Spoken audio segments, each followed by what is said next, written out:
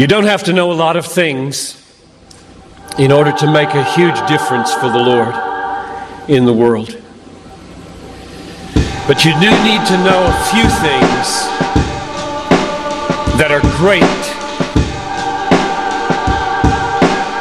and be willing to live for them and die for them. Will I let Jesus prove to me that He's truly my strength? To let Him prove inside of me that through Him I can do all things. The True Strength Life Podcast with Aaron Simpkins.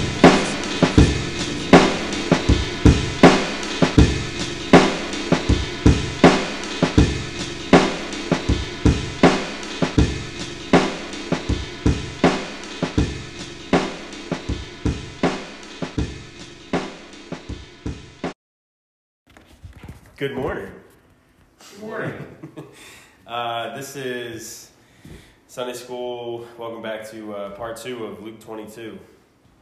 And we're going to start at verse 31. But first, I'm going to pray. And I'm going to ask Jim, would you pray?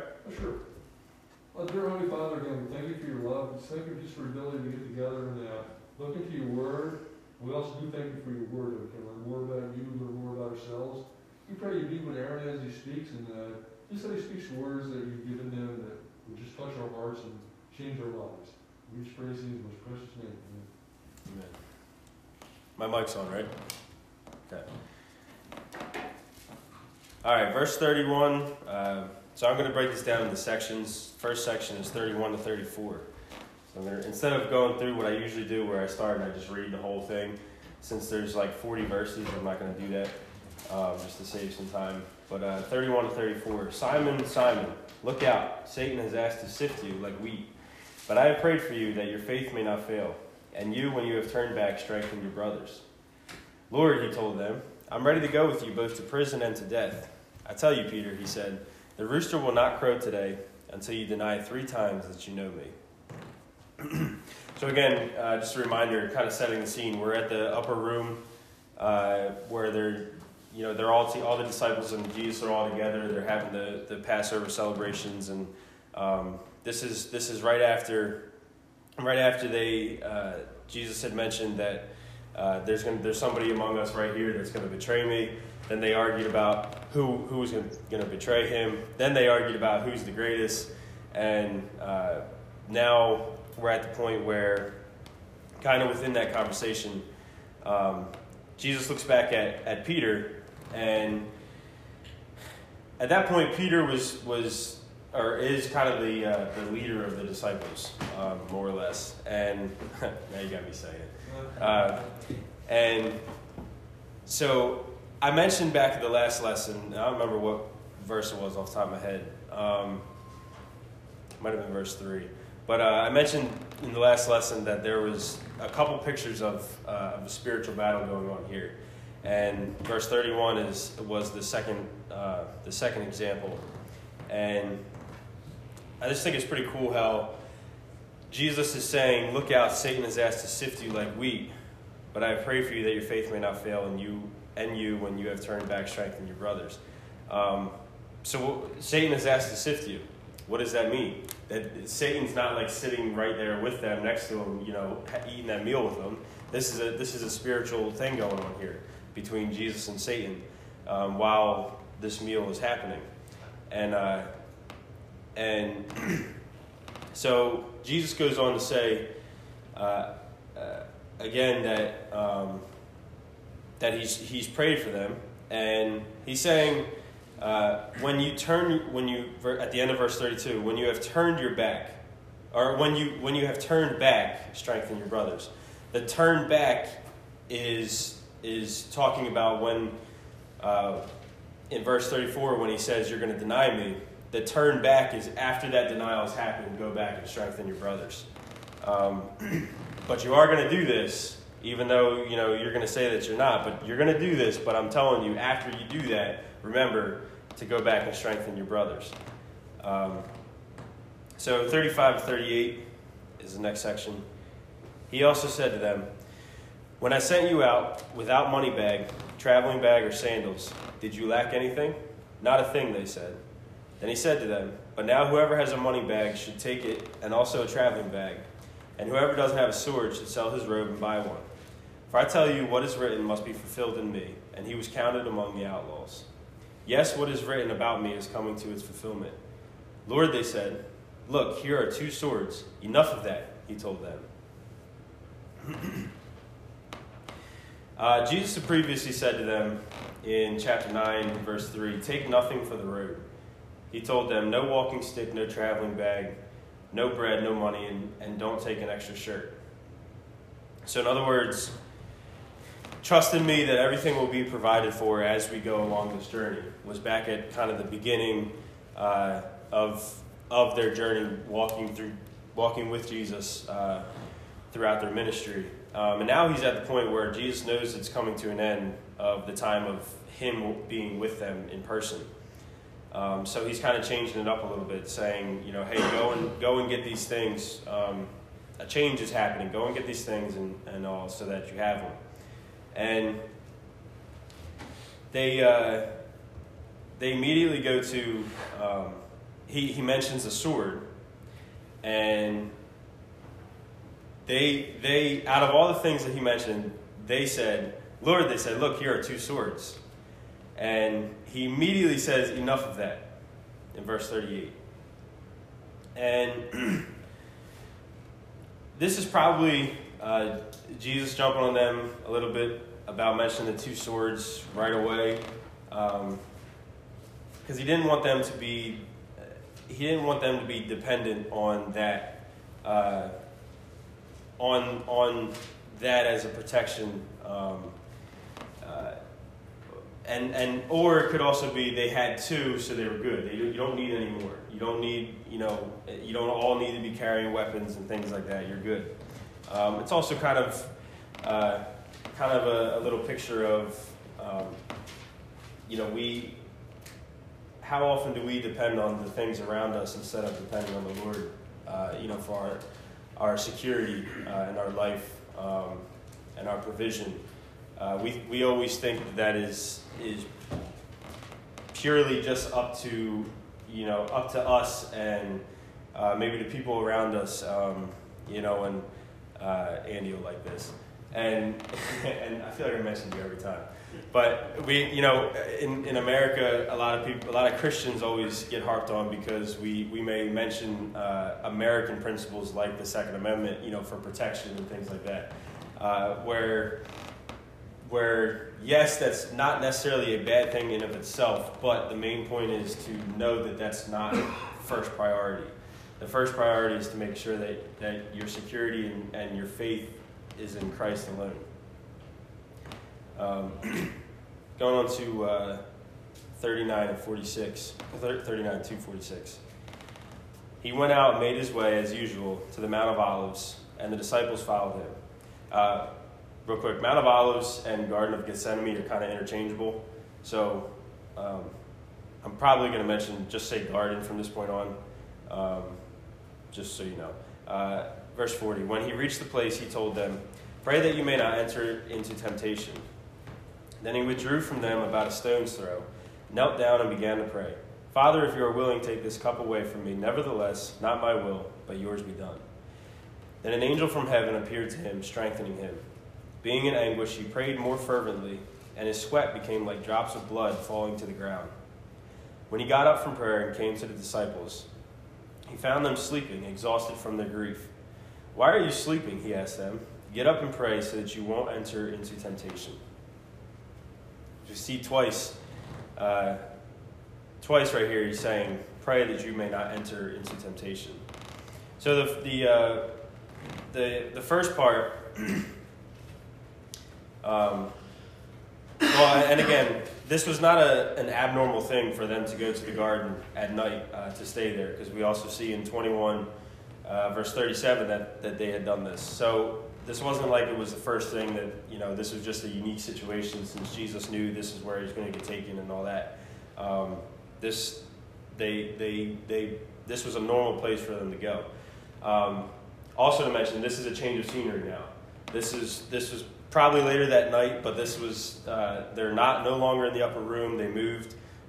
They're at the garden now. And so temptation in verse 40.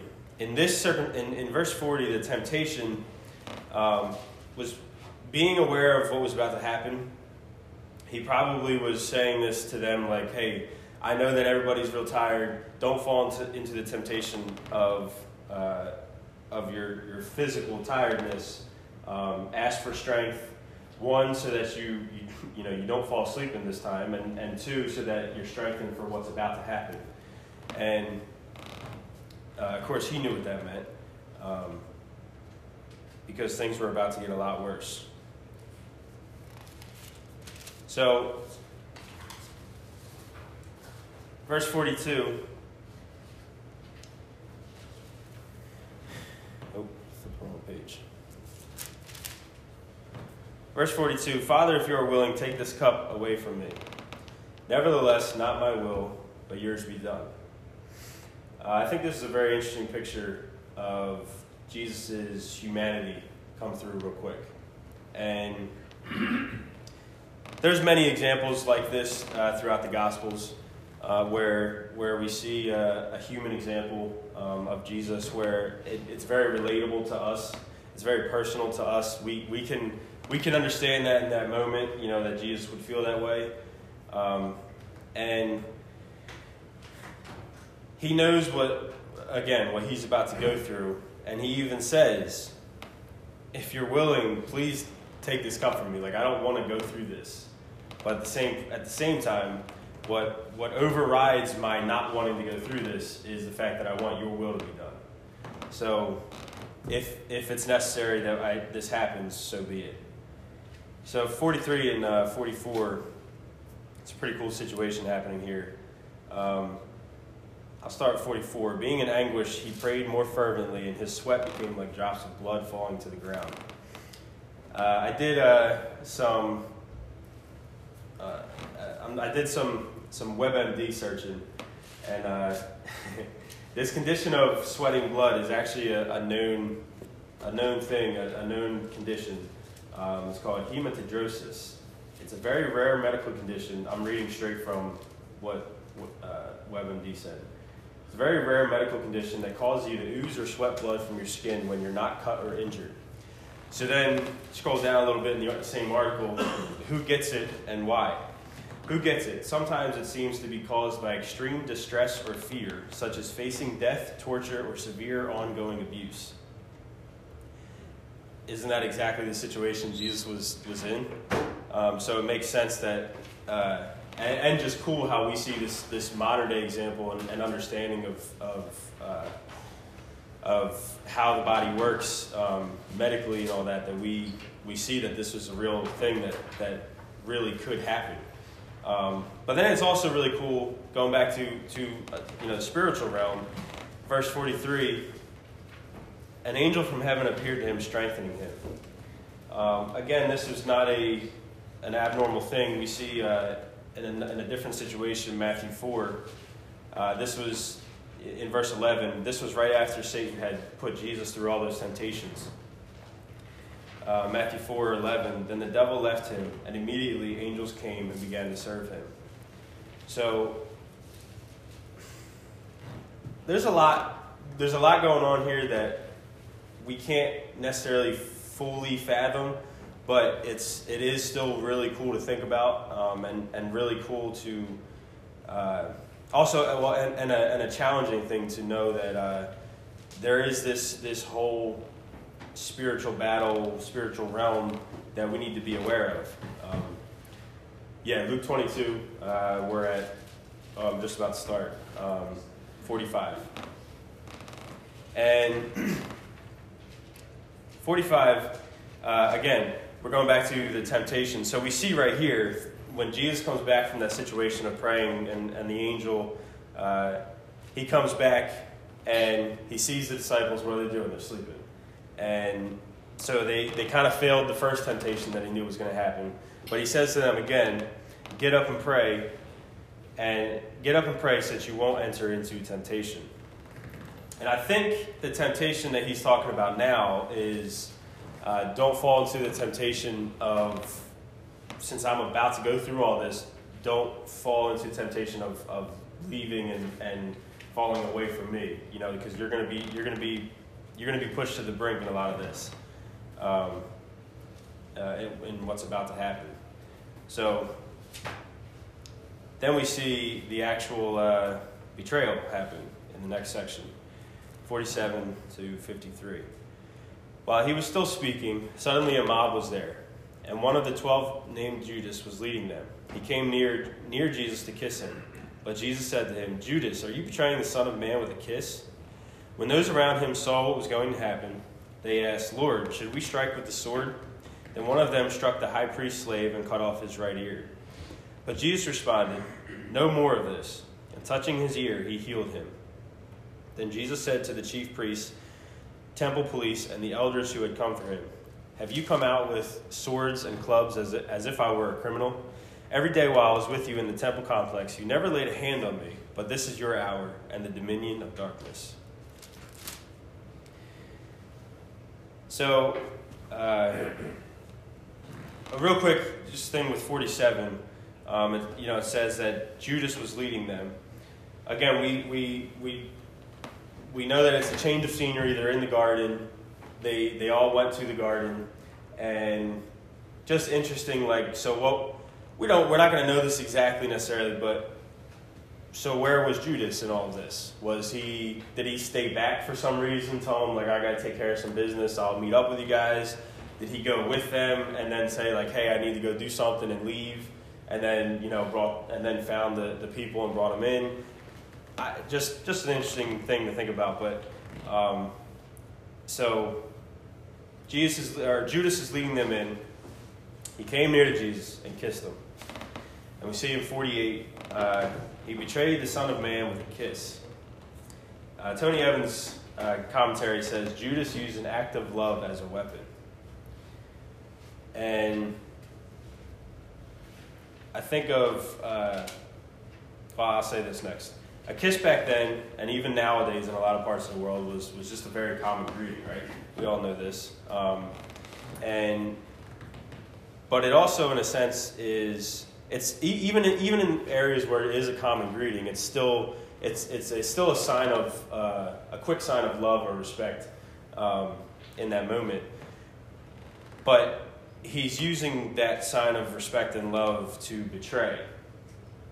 So if you pull back from that a little bit, how often do we act out good things with bad or selfish intentions behind them, or just no love behind them at all? Isn't it made me think too, isn't that what Jesus would constantly get on the Pharisees and all about? Because it's not like what they were doing in of themselves was bad, and a lot of their stuff was bad. It was not a bad thing to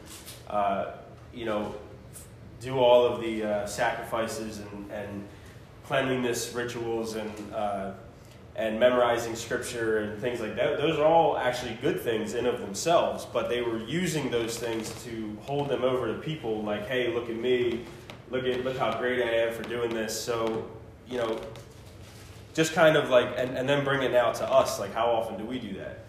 Do we do, how many times have we put out there, yeah, I go to church every Sunday, and, to kind of say, yeah, you're a good person. There's a lot of things missing there. And it's not the main point. And quite honestly, it doesn't really mean much if you don't really have a relationship with Jesus. So, going to 49 and 50. I won't say that.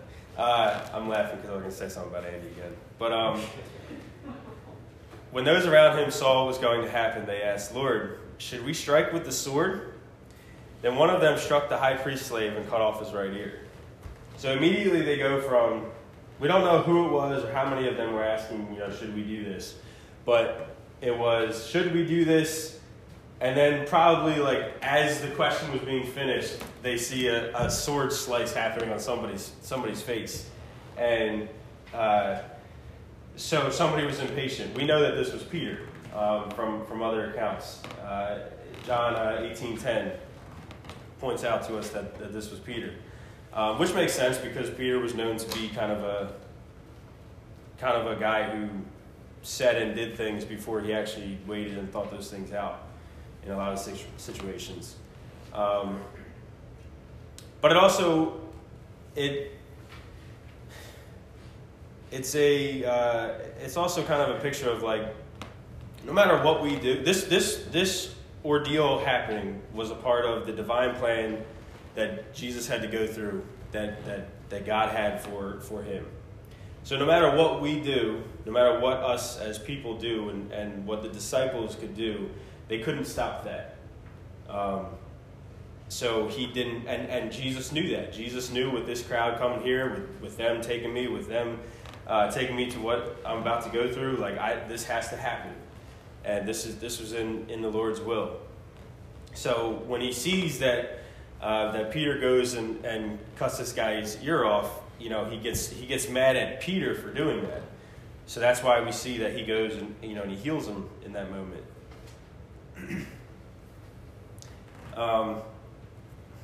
So I'll go to 53 or 51 to 53, and I'll just go to the end of 53. But this is your hour and the dominion of darkness. This is Jesus saying to them, to the group, like, you've seen me every day in front of you at the temple, but you didn't want to take me then because you were scared, because you were scared of the people's reaction. So now, when it's dark out and I'm all alone, is when you come and take me. And we see in other parts of Scripture where, in the cover of darkness and the cover of night is typically when a lot of bad things happen, right? We just know that too from criminal statistics. That's just a thing. It's how people work, because we somehow think that if you don't see me do it, then it's not as bad. So he's kind of calling them out on that, but this is the dominion of darkness. This is your hour, dominion of darkness.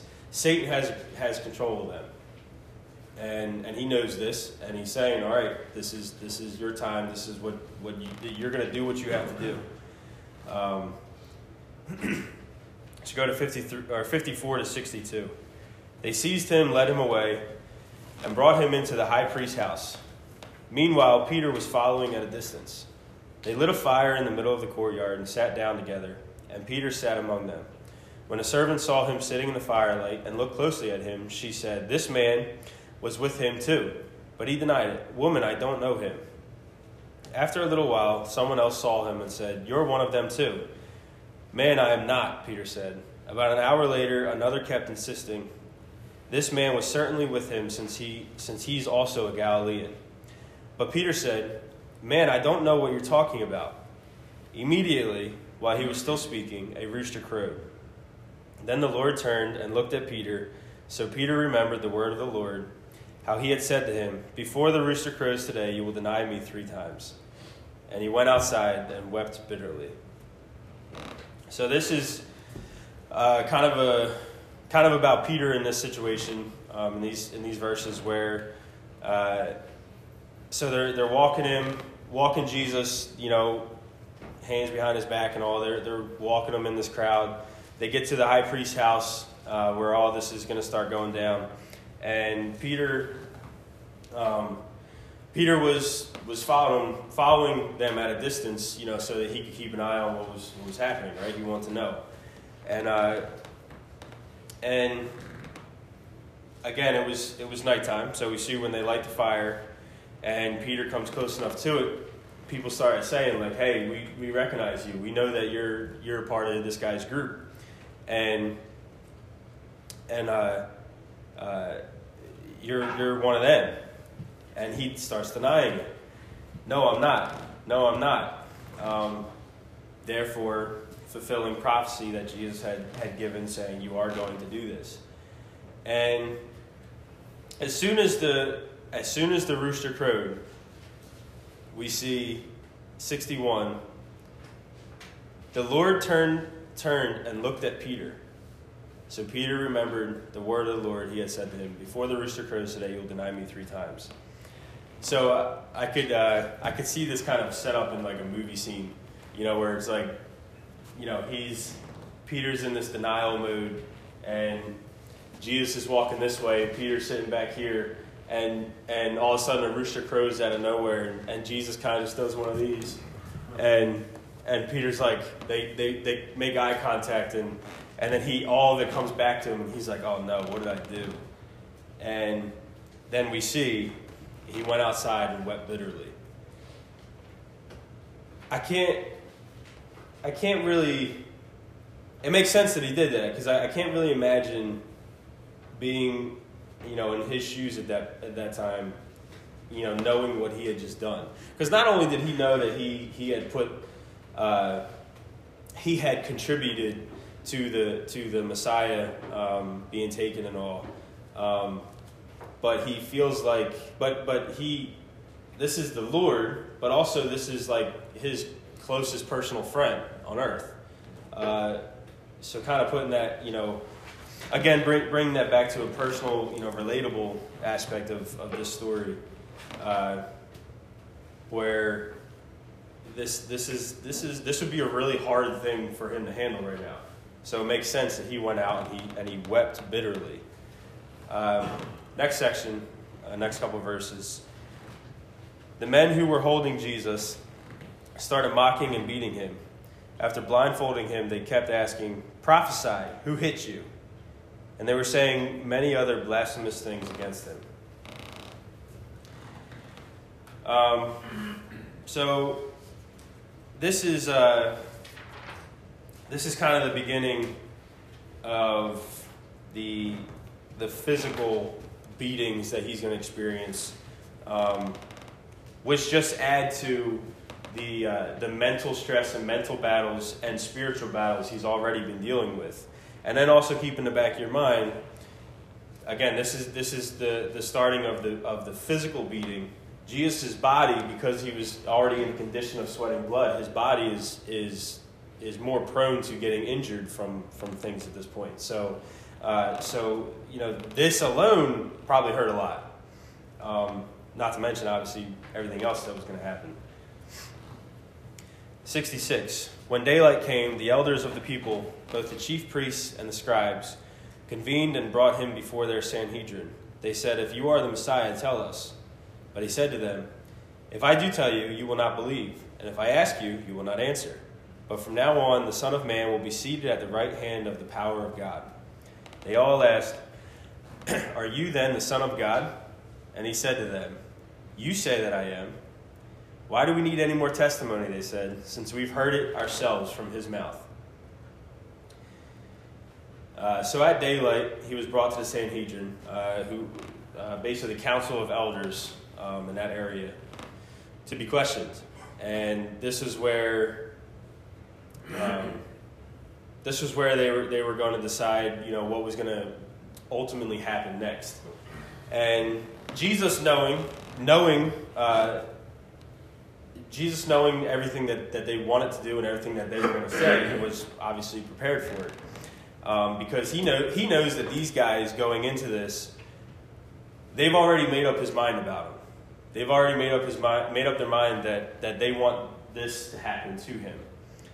So all they need is just a little tiny bit of a reason from his mouth for them to legally get away with it, so that they can go out and say to the people, "Oh, you see what he said? He said this blasphemous thing. He deserves to be put to death." And so they were just searching just for that little bit, just for that little bit. Give me that just a little, so I can just enough. And which is what they get when he says, "You say that I am," which again was Jesus just giving them just a little bit, because he didn't say, "Yeah, I'm God, I'm him, I'm the Messiah, take me." He said, "You're saying that I am." which to them was just enough. Again, because they had already made up their mind about him. But an interesting note that I thought of here was just in these couple verses, we're getting a few different names of Christ. So we're getting Messiah, we're getting Son of Man, Son of God, and I am. And so as I was looking at different things for that, one thing that I really liked was how the ESV Study Bible commentary kind of summed that up, because they had kind of approached it the same way that I had just thought of it, where all those different names are pretty cool. It says the Christ, the Messiah, verse 67, and Son of Man all refer to Jesus, emphasizing different aspects of his person and role. Son of God points to Jesus' unique relationship to God, and when rightly understood, his equality with God the Father in his very being. The term Christ indicates that Jesus claimed to be the Son of David, the Messiah. Son of Man points to the person identified in Daniel 7:13 through 14, who will rule the kingdom of God. You say that I am is a Greek expression that deflects responsibility back upon the one asking the question. So again, he's kind of deflecting it back to them, but also giving them just enough to where they can kind of take it and run with it. And now, so that's the leading up to, you know, the crucifixion and the trial with Pilate and all that. So, which is what we're going to see in the next chapter. But that's kind of where I'm ended. I'm done. Anybody have anything to say? Questions?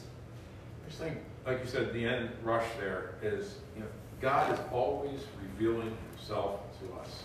Yeah. Different things about his character, his position, and we look in Isaiah 40 today, who's his counselor. He's always in his word and through his spirit today. And we just have to open our eyes and see and get our junk out of the way, all our garbage, and listen and see what he's doing. Open our eyes. And I mean, that was great because it was all right there. Yeah. He revealed himself 20 different ways in, 10 verses. Yep. And So where it's talking about Peter, and his denial. People have a tendency to be really rough on Peter. We say, oh, he's impetuous, he doesn't, think before he acts and all this kind of thing. But you have to understand what was transpiring right now was really a major, heavy, spiritual escalation in this whole situation. And I mean, he wanted to be, true to Jesus.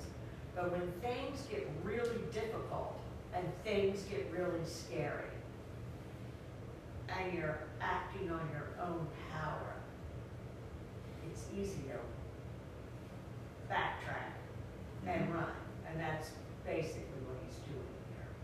It's like he's not doing anything any different than anybody else would in their own strength. And the Lord knew that it was going to be too much for him. He wants to think he can handle it, but he can't. And the Lord knew that because, as usual, the Lord knows us better than we know ourselves. Yeah. And we also know that obviously he learned from that too, later on in, Peter's story. Anybody else? I was thinking, I have a question, kind of. Like when you talk about like the cup, and I feel I was to take my cup, but in the same area, when you said about the sweating, like the blood and stuff, that's like fear and anxiety. Could that be like the cup filling up with all that blood and sweat? It's like take this fear or anxiety, whatever it was, and take it from me. That's kind of what I was thinking. It could be. I'm going to ask for some help on that answer. Can you say that again? Like when he says take my cup from me, and that's right when he's saying like do your will and stuff, but he's also sweating like the blood, and he's like sweat and blood, it's like fear, anxiety, or whatever it might be. So is he saying take all this fear and anxiety away so I can do your will? My first inclination would be to say no. You have to understand what the cup is. Yeah, so, yeah, Keep so I'm that asking, away that's from what I'm me. saying. You know? And that might be included in all that, Yeah. but it's not specifically that. Gotcha. You know what I mean? It's like, take this cup away from me, but if you don't, well, I know, that's one of my favorite verses, you know? If you don't, you can say that about anything, take this away from me. You know, whether it's my fear, my anxiety, the situation that's in front of me. Right. Well, guess what? Not my will. This is what I wanted. Pastor Ryan says, change, by talking about changing the circumstances. That's what Christ is saying here. He can change the circumstances. You know what I mean? The cup, I believe, is him dying for our sins. To put it shortly. Right? Okay. Now, he might have been saying there, I'm going to pull my sense when I talk a little bit. He may be saying there, I'm still willing to do this, but do I have to do this in this manner? Take that away from me. But again, not my will, your will. And like you said, we say that all the time. You know what I mean? Take this away from me. That's one of our biggest prayers. God, give me this. God, take this away from me, whatever. And guess what? Not my will. This is what I want. But I'm willing to do what you want. But the cup is more what? You said again? The cup, I think, is just the actions that he's going to take for our salvation. You know what I mean? Because he said earlier to the disciples, can you drink from this cup? You know what I mean? So he was the only one to go through Scripture that can do this for us. Okay? So that's what the cup was. So he was saying, and I'm thinking, he was still willing to die for us, but maybe not necessarily, you know, I mean, in previous Scripture talks about him suffering, you know, he's been talking about, you know, this is the beginning of his suffering. You know, verses right there, you know. We see what he went through, okay? It was not an easy time. Even though he was God, he was still man, okay? So it had to be a tough thing for him to go through. Take it away from me. But for you, whatever, because you're well, I'm willing to do this.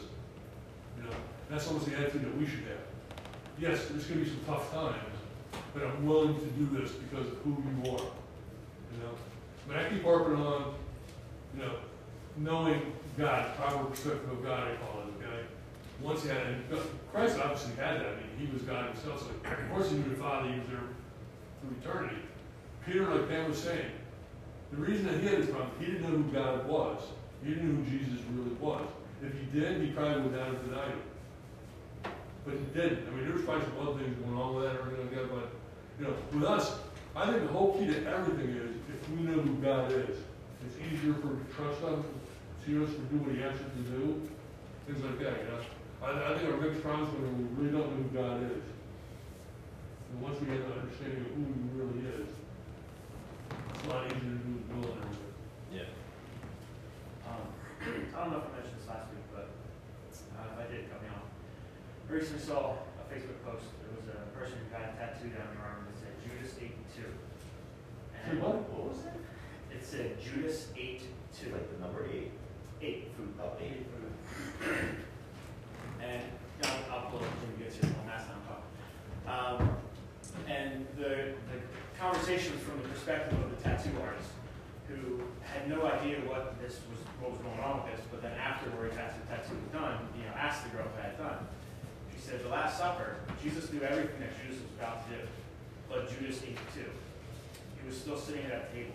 He still received the love and the kinship of Christ. Judas ate too, in despite of what Jesus knew was going to happen.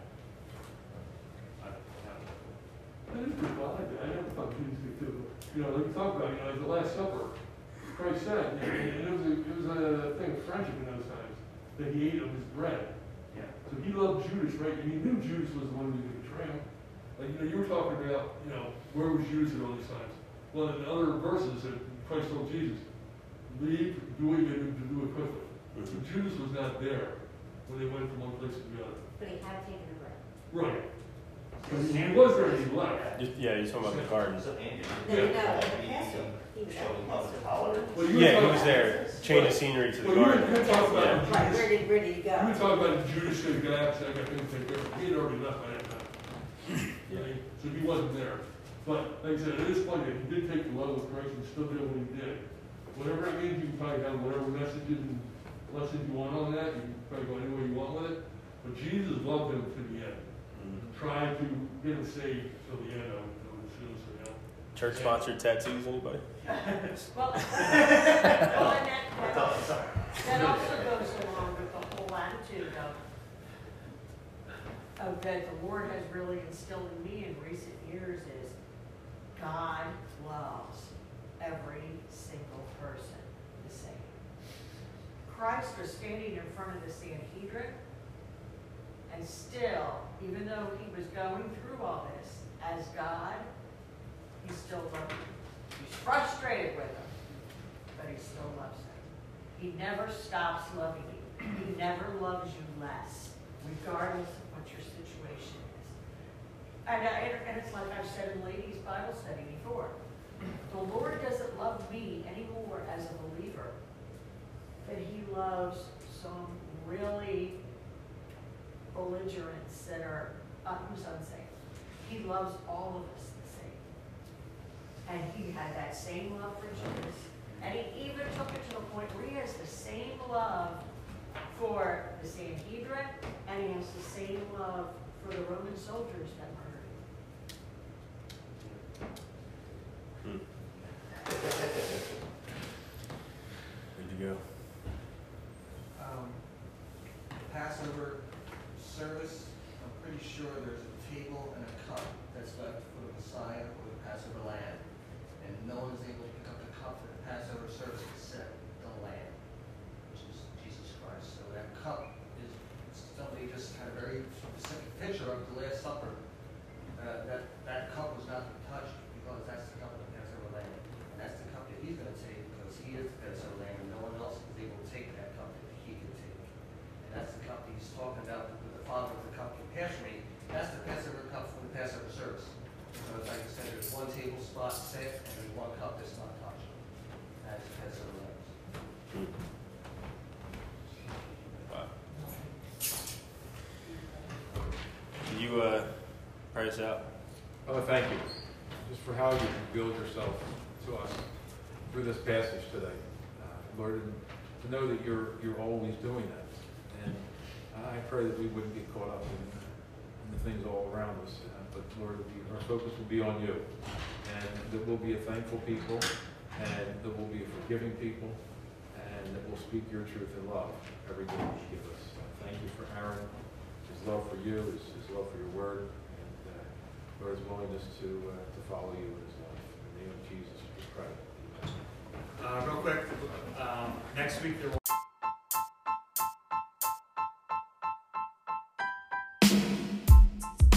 Hey guys, one last thing. You can do me a huge favor by going and rating this podcast on whatever platform you're listening, especially Apple Podcasts, because ratings have the most to do with pushing you up the charts, getting people more exposed to your name and your podcast, and hopefully bringing more listeners. We are a Bible-based, gospel-based show. We do mess around with some other things, but that is our main purpose. That is our main message, is to get out Jesus and his good news, and bringing that through interviews, bringing that through other shows so that are hopefully thought-provoking and sometimes even fun. And anyway, the best way you can help us, the simplest, easiest way you can help us is by rating the show. Please rate the show, especially if you're on the Apple platform, and we greatly appreciate it. Thank you.